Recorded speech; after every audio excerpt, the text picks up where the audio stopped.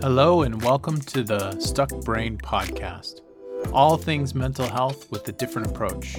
We look at the research, but we also discuss real life experience.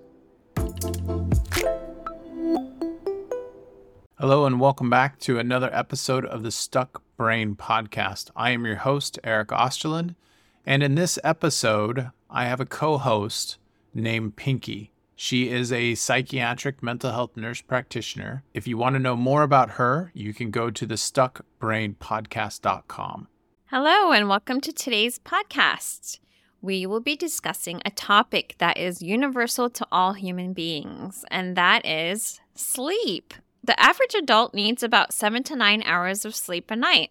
Generally rings true for me. How about you, Eric? Actually, I need probably 8 to 10. You need your beauty sleep, huh? Yeah. Okay. Yeah. And it really does vary from person to person. And it can vary over your lifetime, too. There might be times in life where you do okay on 6 hours of sleep, and other times in life where you need closer to 8 or 9 hours of sleep. But sleep is a little tricky to manage. It's kind of like food. You can't live without it. You need it to function. And too little or too much can really contribute to significant health outcomes. And it's actually, studies have shown that regularly sleeping more than 9 hours a night can contribute to the development of chronic illnesses such as diabetes. What's interesting is, so does regularly not sleeping enough. So it really is worthwhile to invest time and energy into your sleep, especially if you think about it, you're spending about a third of your life sleeping. Yeah, I didn't realize that sleeping too much could be a problem as well. Yeah, I didn't realize that either. But apparently, if you're resting more than your body actually needs, you're contributing to the development of things like diabetes, metabolic disease, and it generally contributes to you slowing down on a physical level as well. Interesting. So why is sleep important? A lot of things happen while we're sleeping. Our bodies are healing, rejuvenating, and preparing for the next day. While we sleep, our hormone levels adjust, our muscles repair, our memory processes, and along with a lot of other bodily processes that are occurring. Lack of sleep can have a serious impact on our physical and mental health. Not getting adequate sleep can impact our hunger hormones and lead to overeating. Lack of sleep can also contribute to the development of high blood pressure, heart disease, and sleep loss actually potentiates catabolic stress, which means it can break down muscle tissue instead of repairing it. Yeah, I've heard of weightlifters waking up in the middle of the night to actually have a protein shake and then go back to bed. To help repair their muscles? Yes, while they're sleeping. Interesting. Yeah. And there's still so much about sleep we don't know. It still kind of flabbergasts the scientific community. Why do we need sleep? What exactly is happening in the brain? And there's lots of theories around that. But I think the main point to be taken, from this episode is that sleep is essential, and a good quality of sleep is essential to contribute to an overall good quality of life. Absolutely. And so today we're going to kind of go over the basics of how to get good quality sleep. Now, most of this stuff is basic, but a lot of people that I see in my practice don't know it.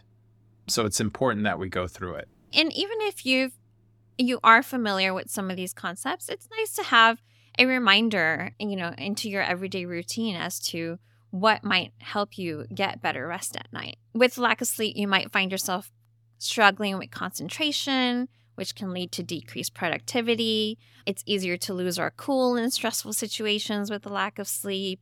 It contributes to struggling with attention, memory issues, and can even contribute to depressed mood and anxiety.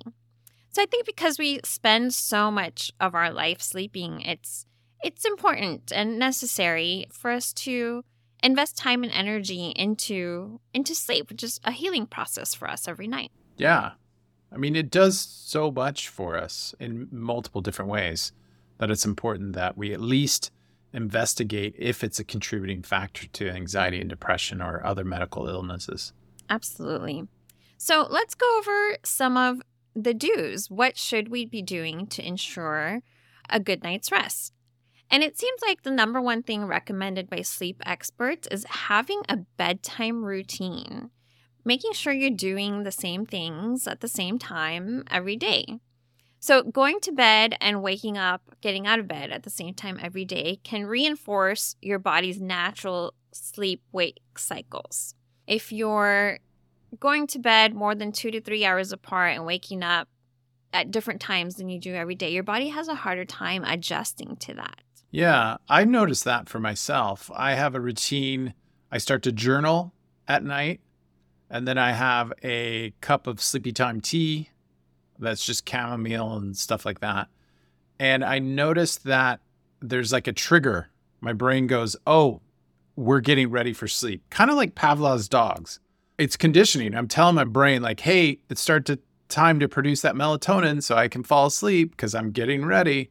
And it sees these constant triggers. It's pretty interesting. Yeah. And so the bedtime routine, the things that you do, the sleepy time tea, the journaling, your body picks up on those signals. Like you said, hey, it's time to start shutting down, and it'll start producing that melatonin, which is a hormone in your brain that is released towards the evening and nighttime to help you sleep.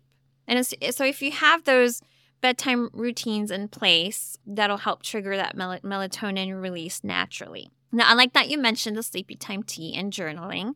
Experts do recommend that you engage in activities that are relaxing. So those examples, along with meditation, yoga, deep breathing, anything that can help put you in the mindset of shutting down and relaxing. Yeah. And there's a lot of apps out there too that can give you calming music. There's podcasts where the individual is really boring. Have you heard of those where they're super boring and they're supposed to help you get closer to falling asleep? No, but sounds very similar to when I was in college and I couldn't sleep. I would just pull out a big boring textbook, and that usually did the job. Yeah, there's books. I have a book and I forgot the name of it, but it's all about that. It says boring stories to help you fall asleep. So you start to read it and then you're like, yeah, I'm out. And then you fall asleep. Okay, interesting. I'll have to check that out. So another thing that's important is setting the mood. Your body needs to be comfortable to be able to shut down. If you're uncomfortable, you're more likely going to be on high alert or more vigilant and have a difficult time relaxing and going into that sleep mode. So one of the top most important things to do is check out the lighting and temperature of your room. They generally say if you hold out your hand in front of you, you shouldn't be able to see it. If you can see your hand, it's probably too much light in your room. Oh, that's interesting. That's a good way to put a visual cue if it's too much or too little. Now, myself, I honestly use an eye mask every night because any little light it disrupts my sleep. So, if you need to use an eye mask, earplugs, anything to help put you into that mindset. I also use a white noise machine because complete silence is just too silent. I almost need something to focus on. So I use ocean waves, and that helps me get into that sleep rhythm at night. Oh, that's interesting. Yeah, I use an eye mask as well because, like you said, any little light, if I get a blinking light on the computer that lights up a little bit, I focus on it and I can't fall asleep. So I wear an eye mask as well. Even if my phone lights up, like I could be facing the other way. If the phone lights up, that'll wake me up. So yeah, it's a good idea to check in with your senses. If you're particularly sensitive to light or noise, it might be a good idea to use earplugs or an eye mask if you need one. Make sure the temperature is cool or where you need it to be. Typically, we sleep a little bit better when the temperature is cooler, but there are some people that need the room a little bit warmer. Again, the important thing is that you're comfortable. Take a look at your bed sheets. Check out your mattress. Check out your pillow. Again, you're spending a third of your life sleeping. It's worth it to invest in a good mattress and a good pillow. Make sure you have good support for your body while you're, sleeping. Yeah, most of these mattresses nowadays you can test them out for like 30 days or 6 months, something like that before you purchase them. So it's worth it to put some investment into that. Yeah, absolutely. And a lot of the stores, if you go in, one of the stores I went into, they actually have you lay down on a mattress that has computers in it. And it measures like where your pressure points are. And it like recommends a bed based on that. And I'm sure there's a lot of, sales tactics that go into that, but it's definitely interesting and helps you pick out a mattress better. Yeah, it's worthwhile putting some effort into picking out something that works for you. Yeah. So another thing that experts recommend that can help ensure a good night's rest is physical activity. Regular physical activity on a daily basis can promote better restful sleep. Exercising right before bed is okay. There's a common myth that you can't exercise right before bed. Now, if it's something like a walk or yoga or, biking for a little bit, that's fine. You don't want to engage in high intensity workout right before bed. You need, a few hours to kind of let your heart rate and that sympathetic nervous system symptoms come down and relax before you try to go into bed and sleep. So essentially, you don't want to go from 100% to 0. You want a little bit of buffer in between.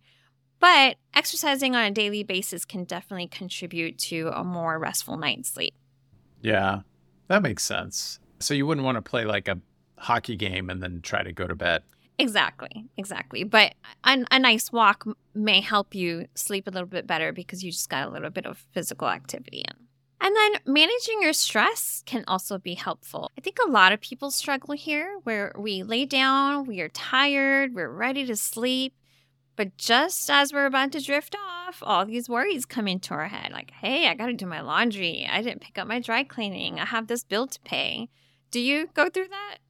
100%. Not every night. Some nights more than others when I got something stressful going on. I do use a technique. I start counting back from 99. So I go 99, 98, 97. And if I have a thought in between those counts, I start back over at 99. And I keep doing that for a while. So if I have a thought like I got to do the laundry or something like you just said, I'll start back up at 99. And then usually I do this several times and I'll eventually fall asleep. Okay, interesting. And that usually works for you? It helps with the repetitive, stressful thoughts before you're trying to fall asleep, for me anyways. Okay, yeah. What I tend to do is if it's not already on my to-do list, I will go in and put it on my to-do list. And it's kind of like I'm mentally writing it on a note card and putting it away till the next day. Like, okay, now I know I need to do the laundry tomorrow, and I can put that away for now and drift off to sleep. So another thing to think about is your food intake. You don't want to go to bed right after a heavy meal, but you don't want to go to bed on an empty stomach either. If you're hungry, your body's not going to let you sleep. You're going to have a difficult time kind of drifting off into the dreamland. So it might be a good idea to have a light snack right before you go to bed, especially if you're having dinner several hours before bedtime. I'm guilty of that. I usually eat big meals before I go to bed, and I usually pay the consequence because sometimes you can get indigestion or heartburn as you're laying down. Yeah. So if you're going to have a heavy meal, it's good to have that at least 2 to 3 hours before bed. And if it's been several hours since you've had dinner, it's good to have a light snack to help keep that hunger at bay and help you drift off into sleep. Now, if you have consistently struggled from being able to fall asleep, stay asleep, if you're experiencing snoring or nightmares or any other symptoms that are significantly contributing to a lack of sleep, it might be a good idea to see a sleep specialist. This is a big pain point for me because, and I'll be transparent and straightforward, I didn't know I had sleep apnea and went and got a sleep study. And it turned out I have sleep apnea. And that was a game changer. Realizing that I had sleep apnea, I got set up on the CPAP that you see so many people with nowadays. And I got to be straightforward with that. CPAP, it's a pain in the butt the first 30 days. It really is. And it's hard to navigate. But I tell all my clients, stick with it. Because once you figure it out, once you get the right mask and you get everything set up right, now I have dreams. My own personal anxiety and depression dropped several notches. I explained it to people as I feel like, those Zambonis that clean the ice. Yeah. I feel like a Zamboni went through my brain and just cleaned it out when I get a good night's sleep. Oh, wow. That's amazing. Night and day because I wasn't having dreams. I was having daytime sleepiness. I was having all the symptoms of a sleep disorder. So I tell all my clients, rule that out because that could be contributing to anxiety, depression, weight gain. It's something that can move the needle quite a bit, and it's worth investigating and trying to figure it out. So since you've been through this, can you share with our listeners, like, what is happening during sleep apnea that's causing all these problems? Yeah. So there's different types of sleep apnea. And once again, I'm not an expert in sleep, so I want to put that out there. I just know the basics. My sleep apnea is called obstructive sleep apnea. So it basically means that when I lay down, especially on my back, when I lay on my back, my throat closes a little bit. And I believe this is the most common type of sleep apnea as well. From what I know, yes, it's the most common type of sleep apnea. So what happens is that closes, and then my body has to shoot full of adrenaline to wake me up so then I can start breathing again. Right? Yeah. So you're getting these little spikes of adrenaline through the night, and you never get down into really deep sleep. So you never get restfulness. Now, there's different treatments for sleep apnea. I just happened to went to the CPAP one. There's surgeries. There's stimulating devices that you can have embedded in your throat. Right. There's all kinds of different strategies. There's mouth guards that pull the jaw forward so this doesn't happen. So in essence, instead of sleeping, I was anxious all night because I'm getting shots full of adrenaline because I'm not breathing. Basically, my brain is going, you're dying. Right. Yeah. Is not getting enough oxygen. Yeah. Yeah, you're dying. Here's adrenaline. Here's adrenaline. Right. Here's adrenaline all night, every night. So instead of resting, your brain is sitting there scared all night that it's not getting enough air and oxygen. Yeah, it's on high alert. So that wears on you after a while. And that's why it was night and day. Once I started getting the good night's sleep, I felt like my brain was clean. And there is some research around that. They did a research with mice and rats, and I don't have it in front of me, but where they actually can show that the brain cleans itself at night, runs through the brain and gets rid of all the byproducts from thinking and stuff like that. Right. Yeah. It's preparing to be fresh for the next day. And if you're not getting the oxygen you need, it's not able to do that. Correct. Yeah. It never gets to that point. Yeah. So like Eric said, there are many treatment options for sleep apnea. You may not even know you have sleep apnea. We do recommend if you're experiencing any type of significant disruptive snoring, it might be a good idea to get that checked out with the sleep specialist. And then the specialist will discuss with you what might be the best treatment options for you. But like Eric said, it's definitely worth checking into because sleep is just so important and you want your sleep to be restorative for you. Yeah. And, I have clients that come to me and they're anxious and depressed. I could give you all the medication in the world, but if you're not getting good sleep, it's not going to do anything. Right? The sleep is the problem. So fix that if you can. Okay. Well, let's go over some of the don'ts. Let's go over some of the do nots. Sounds good. So, the number one thing I kept reading over and over was about caffeine. So the recommended daily limit for caffeine is 400 milligrams. Now, nobody is going around recommending not to drink caffeine at all. It's okay to have up to 400 milligrams. But most experts do recommend that you cut off consumption somewhere between 4 to 8 hours before bed. Now, this varies from person to person. I have friends who, swear by tea with caffeine right before bed, and they still sleep okay. Now, me personally, I have a little bit of caffeine, and I can't sleep for days. I'm the same way. I actually cut out my caffeine intake because it was affecting my sleep. Even if I drink it super early in the morning, it still affected my sleep. Yeah, and it just depends on how sensitive you are to the caffeine. So if you do drink caffeine on a regular basis, check in with yourself, see how late you're drinking it in the day, pay attention to how much caffeine you're drinking, and try to limit it to that 400 milligrams so it's not disrupting your sleep. Now, 400 milligrams, how does somebody know they're drinking 400 milligrams? That's the hard thing, because if you go to a Starbucks, one of those giant coffee cups, that I wonder if that has 400 milligrams. Yeah, I'm honestly not sure because I am so sensitive to caffeine. I try to stay away from it, but I imagine those Starbucks drinks do have quite a bit of caffeine in there. Yeah, and there's other things that have caffeine in it, not just coffee.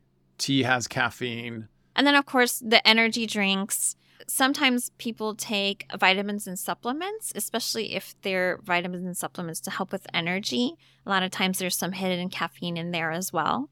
So if you tend to take supplements, you might want to check that out. Pre-workout supplements are notorious for caffeine because they give you the energy to get through the workout. So watch those. Another thing recommended to avoid around bedtime that can disrupt with sleep is nicotine.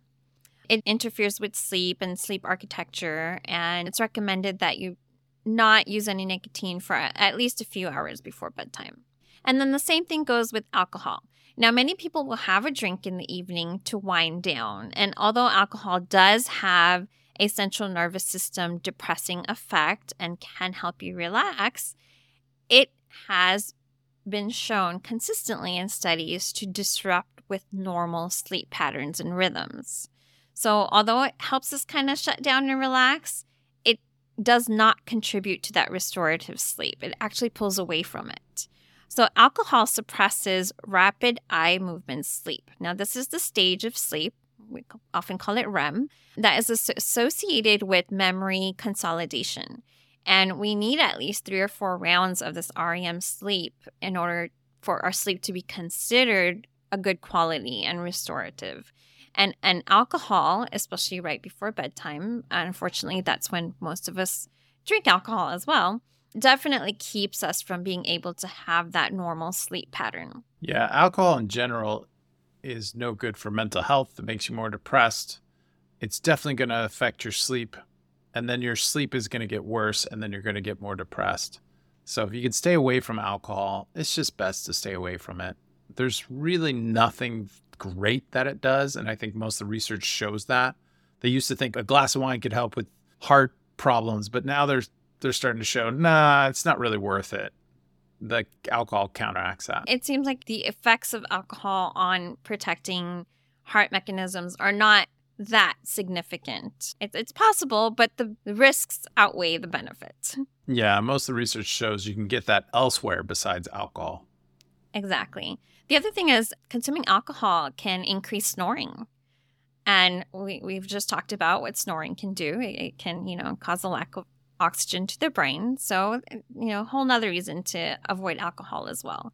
So, and I just want to reiterate this point because I know a lot of us can turn to alcohol to help wind down, but just to keep in mind that it can be very disruptive to our sleep architecture. Yeah. And one of our other podcasts, we talk about avoidance. So alcohol usually just makes you avoid things anyways. Speaking of avoiding, people do recommend that you avoid napping if at all possible. If you do need to nap, limit it to 1 hour or less. There are a lot of people who take 20-minute power naps. I don't know how they do it. If I lay down for a nap, I'm done for the day.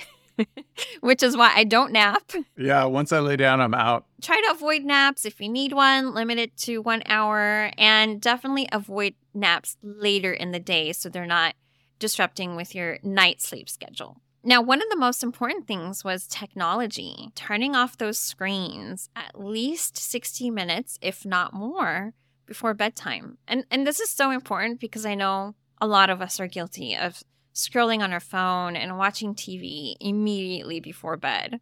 How do you handle this? I'm guilty of that.